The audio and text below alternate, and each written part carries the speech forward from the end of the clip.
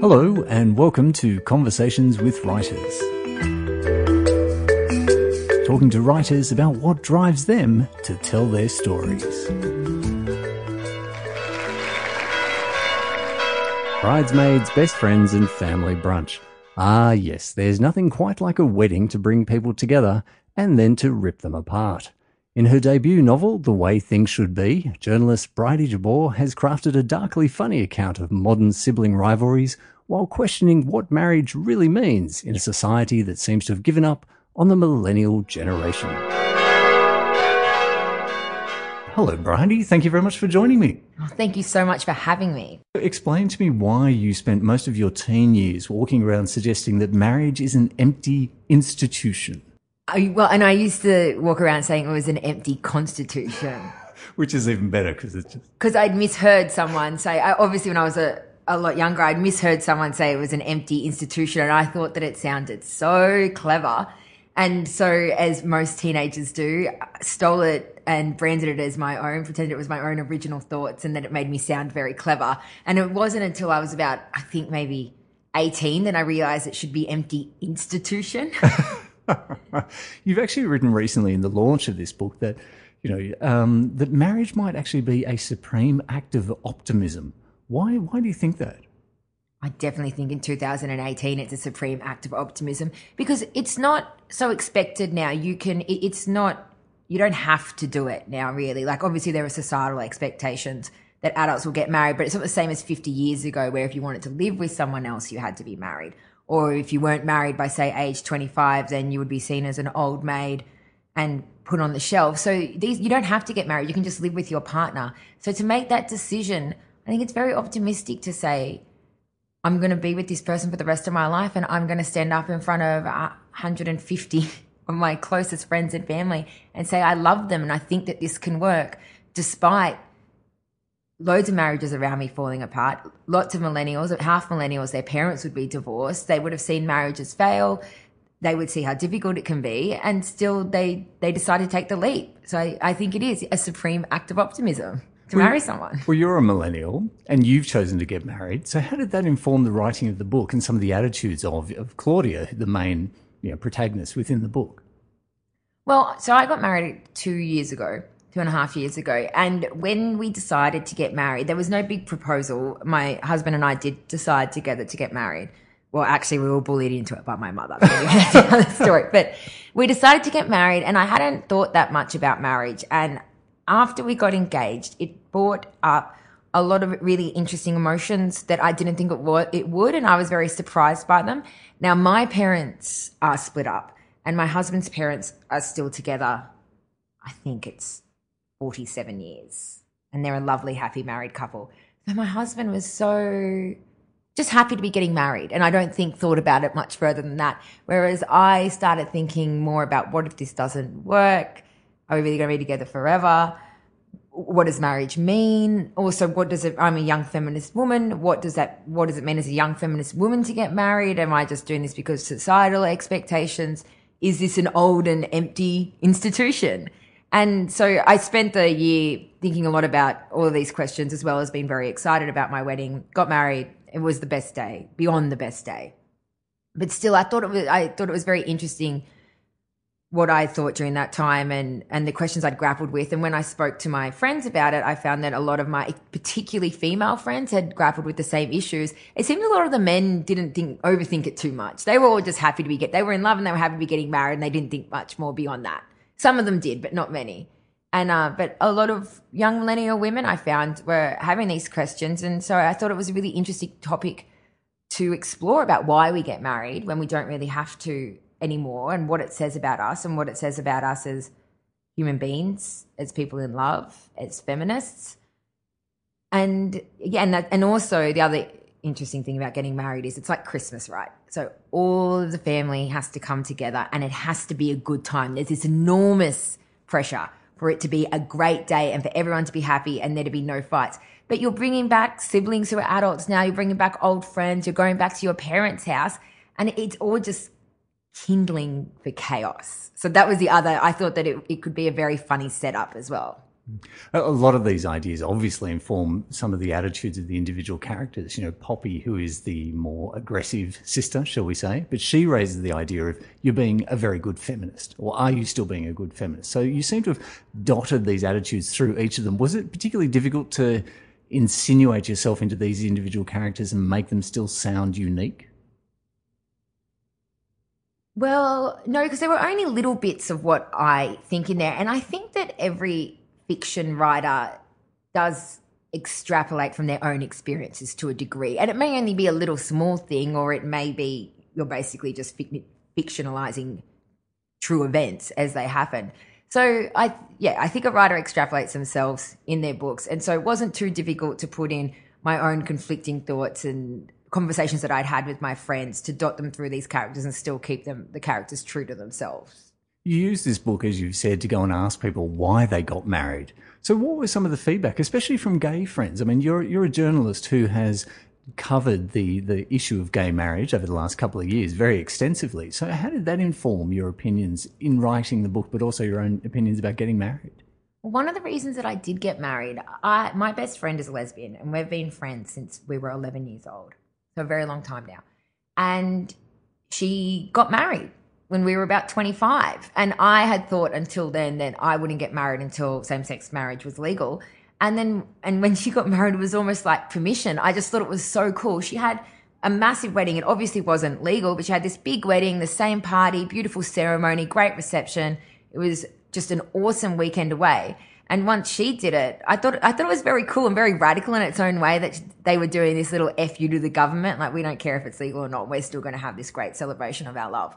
So after she did that, that made me much more open to the idea of marriage, because I thought, well, she, my best friend's already is gay and she already got married, so maybe it would be okay if I did as well. But the responses from my queer friends when I asked them why they got married were really interesting. I had the most common response, and it's a little bit sad in a way. The most common response was, I want everyone to know that my relationship is just as valid as their heterosexual ones, and that my love is the same as theirs, and I want it to be recognised in that way. How did the book form around you during this time? You were very, let's put it very simply, you were very busy being pregnant. You just got married. The birth of the book, the birth of your child, all seemed to come at once. So what's the writing process? How long did it take you to pull this all together and then to try and get it into the hands of a publisher? Because you were doing copy edits a week after your child was born. Yeah, I was. I call my baby and my book my 2017 projects. I started writing the book before I was pregnant, but I knew that I might be getting pregnant. Like, I know how the birds and bees work, right? Right. So I knew it was a possibility I was going to get pregnant. And I think that was part of my motivation. I'd always wanted to write a book. This idea had been swimming around my head for a few years. And I thought, I might be pregnant soon. And then when I have a baby, it's going to be really hectic, probably a while before I can write or come to a project like this. So I better do this now. I better get moving. So I started writing the book in September 2016. I got pregnant in March 2017, and I think I'd written about 20,000 words by then. And then I thought, right, I'm pregnant. I've really got to get this ball rolling. And it was actually really, really difficult. My morning sickness wasn't too bad. I did have it.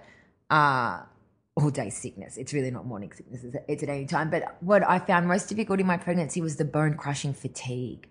Just so tired all the time, no matter what I did or how much I slept. But I ended up finishing a first draft that was 50,000 words by July.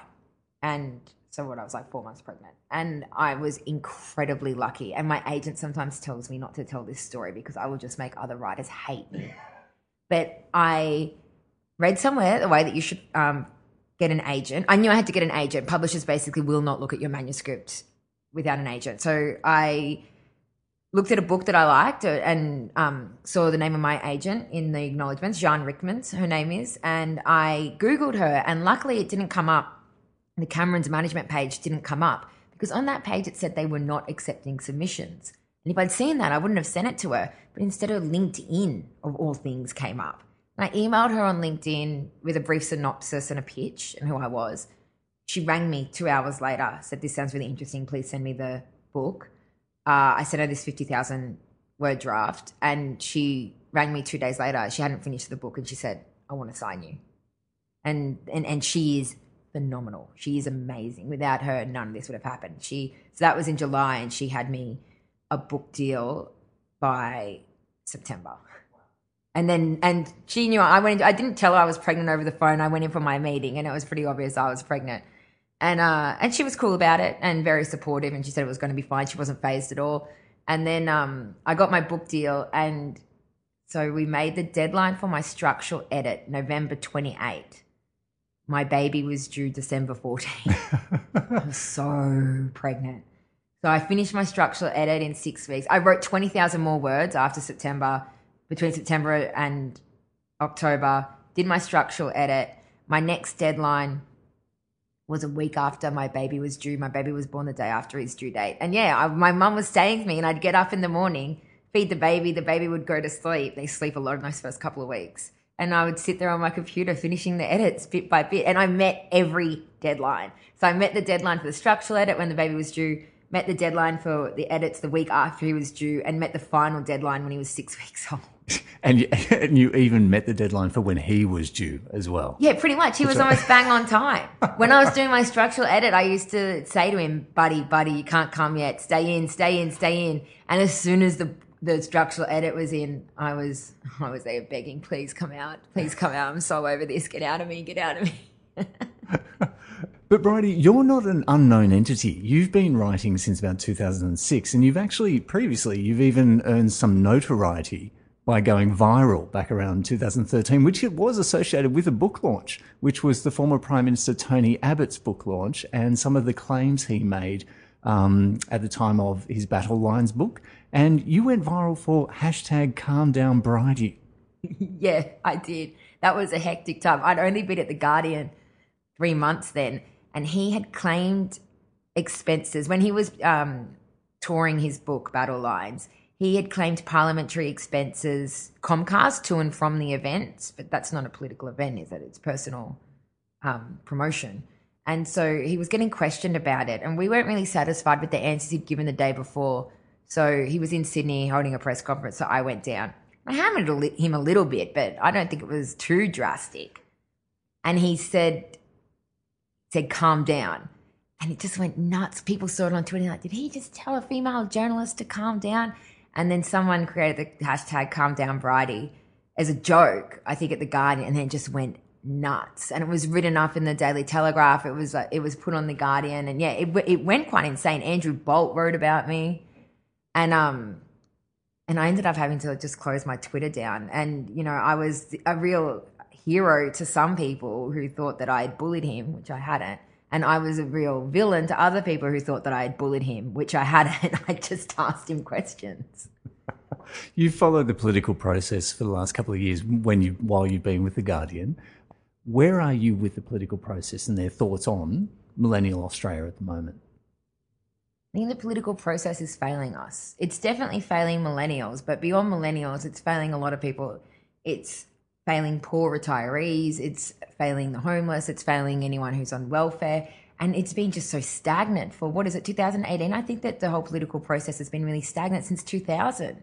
I think that, and this isn't a unique view, but I think all the spoils of the mining boom were completely wasted. And we've stagnated completely on things like climate change and energy policy. And it's really scary. I talked earlier about getting married being a supreme act of optimism. Having a baby is beyond a supreme act of optimism, because I just look at my kid now and I wonder what kind of world he's going to grow up in.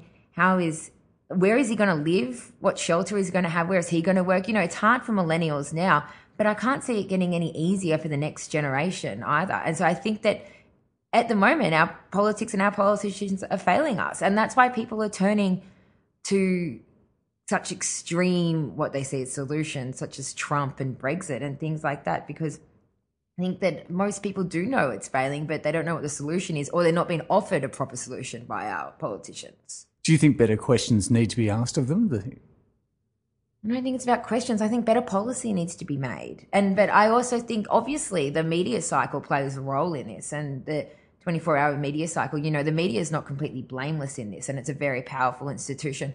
I think that journalists do work to hold politicians to account, but I think there's just such short attention spans these days as well. You know, a big policy announcement is made, and 20 years ago it was easier to have that policy sort of dominate the front pages for a week or two or even a month, spend the time explaining the policy, focus on the policy. And these days, a policy announcement is made in the morning, and by the afternoon, the PM's office is being rung by journalists saying, what have you got for me next? What have you got for me next? The news cycle moves incredibly quickly, but I don't think that that's a good enough excuse for not creating decent policy. That is what their job is, and they should be doing their job.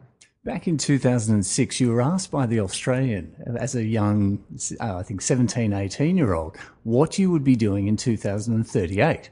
And at that time, you suggested that you would be perhaps working in policy, thus my question to you.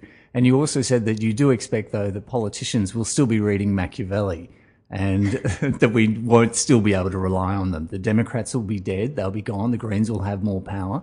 Did I say that? Do you remember this at all? I remember exactly the interview, but I didn't know that I said the Democrats would be gone and the Greens would have more power. Wow, I was quite brilliant, wasn't I? I probably just heard someone else say that and I was repeating it as my own opinions as I did when I was a teenager. Well, that's what I was thinking. Is a lot of this seems to be coming true. And it also raises the issue of climate change. You said, my generation will be the generation to remove coal. We will be the ones who invest in the future. So that's why I'm intrigued by, when you look at the future now in your 30s, what are the hopes and dreams? What do you think is being achieved from a media perspective, from a political landscape? I think that my generation, but also the next generation is, because people think of millennials and they think millennials as 21-year-olds. That's not millennials. Millennials are now in their mid-30s. They're entering their 30s. So, and there's been a strong activism streak in millennials, and I think it has made a difference. Australia, we got marriage equality very late compared to other nations, but we still wouldn't have it if it wasn't for activism. That was a policy change that was born completely from activism. I think millennials are really good at activism, and I think the next generation is even better, and that's where the change is going to be made. I do have hope for better climate and energy policy in the future, and I think it can work. But my generation isn't in power yet. It's still, they're activists obviously, but it's still boomers who are in charge, and it's still boomers who are politicians. So we have to wait a while more for that change as well. Yeah, the book itself looks about the expectations, the hopes, the failings of millennials, and it looks at everything from their relationships to each other to their relationships with their boomer parents. It's a really tortured family, right? It's really tortured, and at times they're not very nice at all. So what did you hope to achieve by putting this family on display and their relationships? It is a tortured family. It's okay. You can say they're horrible people. They are horrible people, which is what I loved writing about, because, I wanted to write, I think it's easy to write likable characters. I wanted to write horrible characters that were still compelling and that people still cared about to a degree. And what I hope to achieve with it is I just wanted to examine relationships between people. That is what I truly love and what I'm truly interested in and have been forever, how we all relate to each other, and relationships between siblings, particularly adult siblings, how they evolve, and relationships between parents and their children as their parents grow older, and children and their parents, because I think that as you become older, you become a lot more forgiving of your parents, but they're still the most annoying people in the world. And I think for parents, it can be difficult for them. You spend so many years looking after and caring for your kid from when they're a completely helpless little being, totally and utterly reliant on you until they're making their own decisions and going out into the world. And I can totally understand the difficulty in letting go of being in charge of your kid as they enter adulthood. And I totally understand why there's a lag for so many people. And I find that lag really interesting, where your child is a fully formed adult, 28 years old, for example, but you still feel compelled to tell them what to do and still want them to listen to you. And so those are all the things that I wanted to explore, and I find it endlessly fascinating. The mother in the book, which is Rachel, who is quite a deplorable character at times, but she makes note of this by saying that just as your children grow to an age where they become interesting, they're not interested in talking to you anymore. Yeah, absolutely. That's exactly what happens. And the reactions to Rachel have been really interesting. There are some people who have said, what a horrible, horrible woman, horrible mother. I don't think she's a horrible woman or a horrible mother. I think the problem is Rachel loves her children too much. Well, she does love them all equally, even if she at times suggests to some of the kids that she loves one over the top of the other. But that does also seem to be a very matriarchal controlling mechanism. And she seems to miss them because they've all flown the nest, essentially. And this is, as you said at the very beginning of our conversation, the wedding brings people back together. And this is also that moment where we start to try and associate elements of the book with the author's personal life, which is you grew up in Grafton, so that's regional New South Wales. This is set in a regional town. This brings a family of 3 sisters and a brother all back together. You have 2 other sisters and a brother as well. And it's from a separated family as well. So, there are these aspects that you start to see parts of the author's life stolen because it sets up the narrative for them. Do you get along with your family though, Bridie? That's the question that has to be asked after reading this. My family are my favourite people in the world. Thank goodness. The reason that I have those in the book, a brother and 3 sisters and separated parents. My parents get along very, very well, by the way. But the reason that I have those in the book is because those are dynamics that I understand. I know what the dynamic between 1 brother and 3 sisters is, and I know what the dynamic between children of separated parents are, but it's not an incredibly unique situation. Loads of my friends, their parents are broken up as well. And so it puts another layer and another level to obviously familiar relations and how you're relating to your parents, because you don't get to relate to them just as one entity anymore. But yeah, the reason I had those dynamics is because I understand them. I felt that I could write about them really well, but it's not really based on my family, or if it is, it's sort of elements of the personalities of my sisters in particular and myself, but notched up to 50,000. They were really horrible people, basically. Well, there are nice notes about the rituals of families and the rituals of friends, such as being able to identify the different footsteps of different people in the house. When you've grown up with someone, you can tell the difference between your brother and which sister and which adult is walking down the corridor towards you without having to hear them say anything. And it's even, the book goes a bit further, which is to look at the relationship between women specifically and those rituals of female friendship as well. And that can be the use of makeup. It can be the use of alcohol between friends. I think you've referred to it before as that's a language that women share together as well.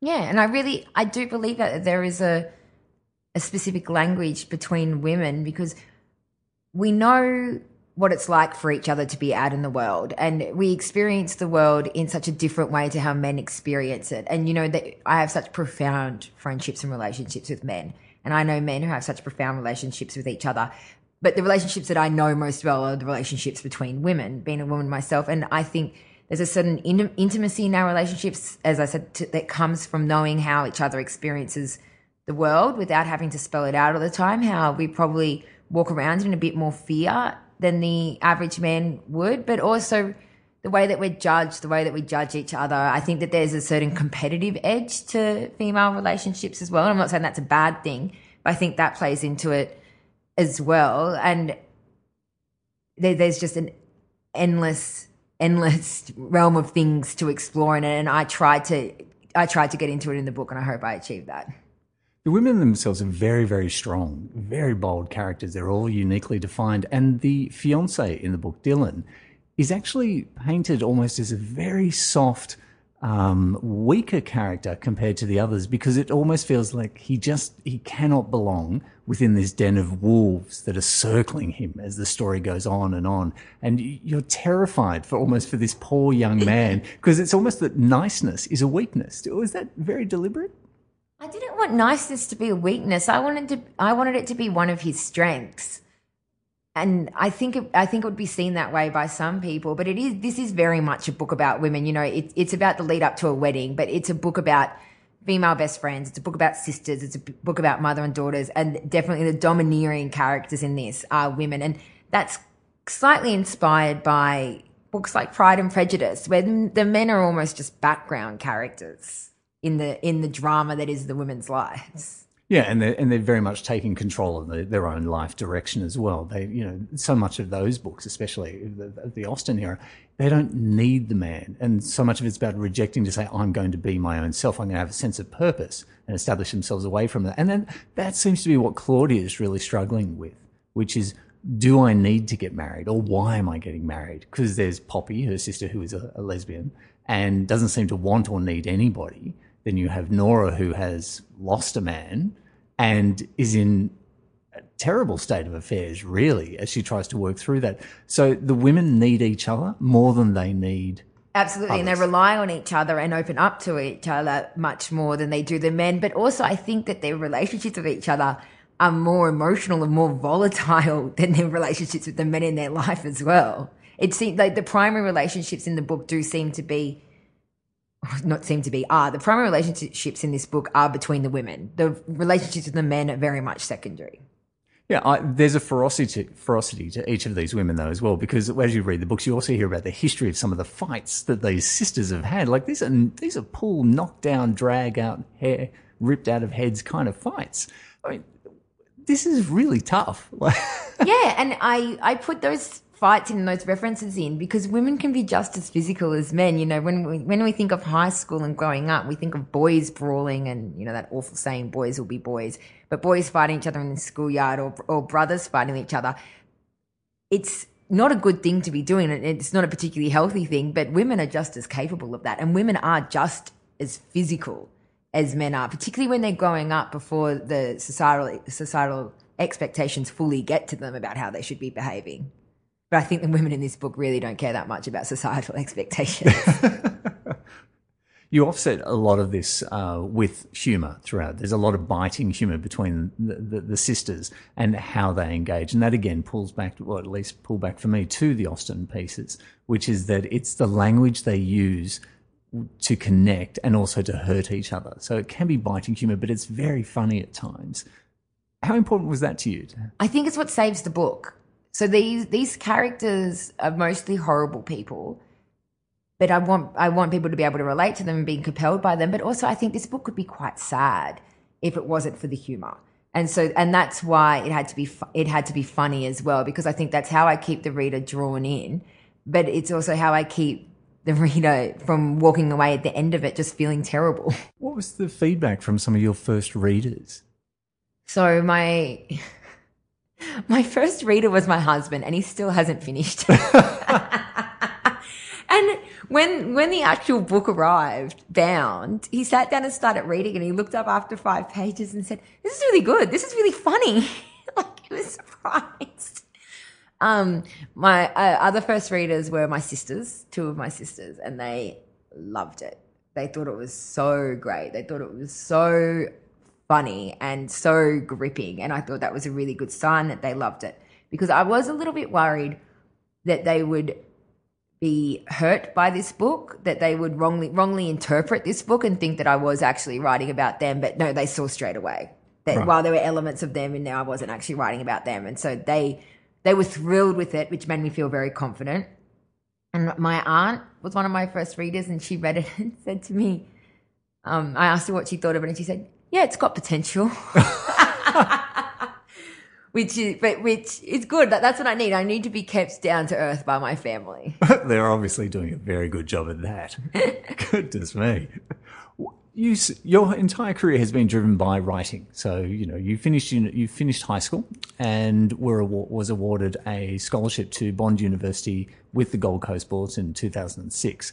Your first piece, though, was published prior to joining the Gold Coast Bulletin, which was with the Sydney Morning Herald, which was for the heckler section, which you wrote about the nature of the HSC and celebration, forcing young people to get drunk constantly. What provoked you to be a writer? What made you decide this is where I want to go? I just love books. I've always loved reading. I was that kid, getting in serious trouble from my father because I was caught at 1 o'clock in the morning still reading my book. So I just loved them. I didn't learn to read until I was in kindergarten, and I wasn't a particularly early reader, but once I started reading, I actually tore through the books. And I loved what an escape it was. I loved how entertaining it was. I loved the insights into human and human relationships from books. So I've just always read everything. And I guess when I was in primary school, I had 2 very encouraging teachers, and I realised that maybe I could write. But I didn't actually think that I would make a career out of writing until I won that scholarship. I hadn't actually applied for any journalism degrees because I thought it would be too difficult to get into. And also, as a kid from the country, I had to move to the city for university and pay my own rent, and I knew that I'd have to get a job while I was at uni, and I just thought I wouldn't be able to intern for free. I just thought journalism was beyond my reach. So most of the things I applied for were to do with policy, international relations and economic policy. And the only journalism course I applied for was a scholarship, and I got it. And how lucky am I? I've been writing ever since. And so did that open up a whole new world to you? Because you started following everything from car crashes to exclusive parties to just the nature of the Gold Coast being the Gold Coast itself. What did you learn and what did you get from those early years of journalism? Oh my God, it was brilliant.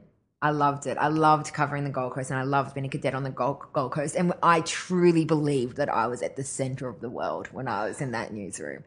I learned so much. I always loved talking to people, and I learned that as a journalist, you just get this license to ask people any question you want, which in any other scenario would be considered rude. I did learn a lot as well. When I had to cover those car crashes, I saw my first dead body. I had to do death knocks, which were horrible and which I do disagree with as a tenet of journalism. And guess what I learned on the Gold Coast is I really grew up and started to become the adult that I ended up being. I think I would have been a completely different person if I wasn't a cadet at the Gold Coast Bulletin. You finished the cadetship in 2011. You moved then to the Brisbane Times. So you've been working in broadsheets, you're working in tabloids. After your time at the Brisbane Times, though, a couple of years later, I think it's 2013, you make the move to Sydney, which is to join The Guardian, which is go completely online in that space. What was it that drove you to come to Sydney and join The Guardian?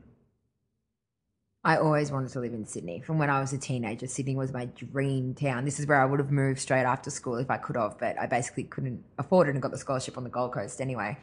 And The Guardian, I grew up with my father reading The Guardian. Despite us being in Grafton, he would read The Guardian and refer to it as his favourite newspaper. My mother's from Northern Ireland, and I lived in Ireland a few times when I was younger and went to school there. And it was seen as a revered newspaper. It's one of the only English newspapers to apologise for their coverage of Bloody Sunday, which makes them okay in Northern Ireland despite being an English company. And I could not believe the opportunity when it came up that they were moving to Australia, and they advertised for a position. The editor, Kath Viner, who was the launch editor of Guardian Australia, she's now the editor for the entire Guardian. And she still has an email that I sent her when I found out they were launching saying, please give me a job. I will even make Vegemite sandwiches for David Marr. I will do anything. Just let me work for you. What was that move like for you, though? Because you're going from Brisbane, which is an excitable regional town in many ways. It's not... No, it's exactly a regional town, yes. I was trying to be polite. Sorry to everyone living in Brisbane. But what's it like when you come to Sydney and suddenly you're on the political tour, you're running around, you're chasing prime ministers, you're demanding answers on behalf of The Guardian. You have that new weight of an established international paper behind you. Does it change who you are as a journalist, or the questions you ask, or how hard you work? It doesn't change how hard you work. I still work just as hard as I did it on the Gold Coast Bulletin as a cadet, but I certainly learned a lot in a very, very short amount of time. And I was working at that point with some of the best journalists in the country. So when I was in Brisbane, we had a fantastic team, and I will never have that experience again that I had at the Brisbane Times, where I worked with a very young team, but an incredibly talented team, and people who have moved on to be at the top of their game. One's an ABC presenter in Brisbane, another became a political reporter for The Guardian in the press gallery in Canberra, and he now lives in Tokyo. Another went to the top at the Sydney Morning Herald and now works at the ABC. I would just never work with people this talented again at the very beginning of their career. So it was incredibly exciting at the Brisbane Times. And I did learn a lot there. But then I came to The Guardian. I was working with Kath Viner, deputy editor of The Guardian, the best newspaper in England. I was working with Lenore Taylor, who was our political editor, and who I think even after 3 years of working with her, I would still pinch myself and think, that's Lenore Taylor. She knows my name. It's been 5 years and I still think she knows my name. David Marr, I learned from him. Catherine Murphy, it just kicked everything up 8 more levels. And it did change me as a journalist. It made me a lot more thoughtful as a journalist. I learned a lot actually from listening to Murph and Lenore on the phones. They don't necessarily have to be giving you direct lessons. I would listen to how they spoke to their contacts and the kind of questions they asked when I was working in the office with them. And so, yeah, it was like a whole other education that, I had this education over 6 years as a journalist already. And it was this whole other education, but squeezed into 1 year. And I just kept learning and learning and learning. What do you mean by it made you a more thoughtful journalist?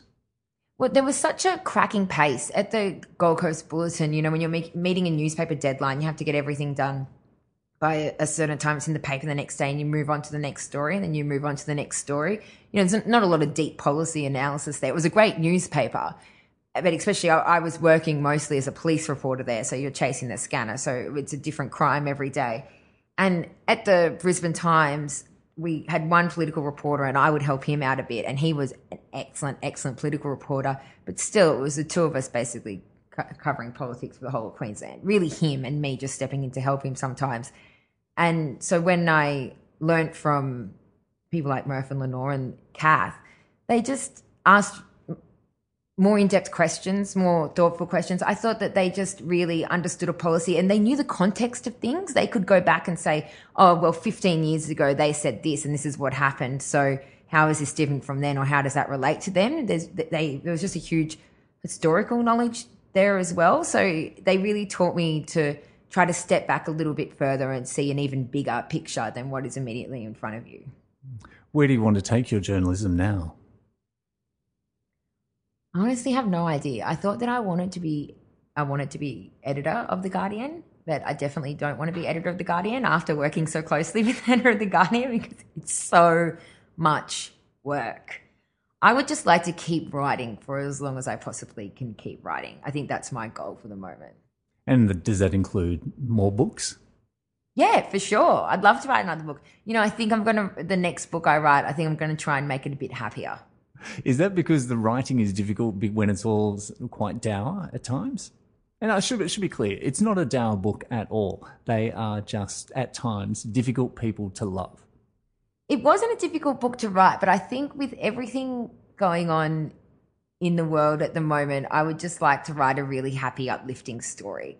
I think we had a golden era of romantic comedies at the end of the 90s and the beginning of the noughties, and I don't think there's been particularly great romantic comedies in the past few years. And so I think that that's my next goal, just to write something for all the women in their late 20s and early 30s, for the men as well if they want it. It'll just make you feel good at the end of it.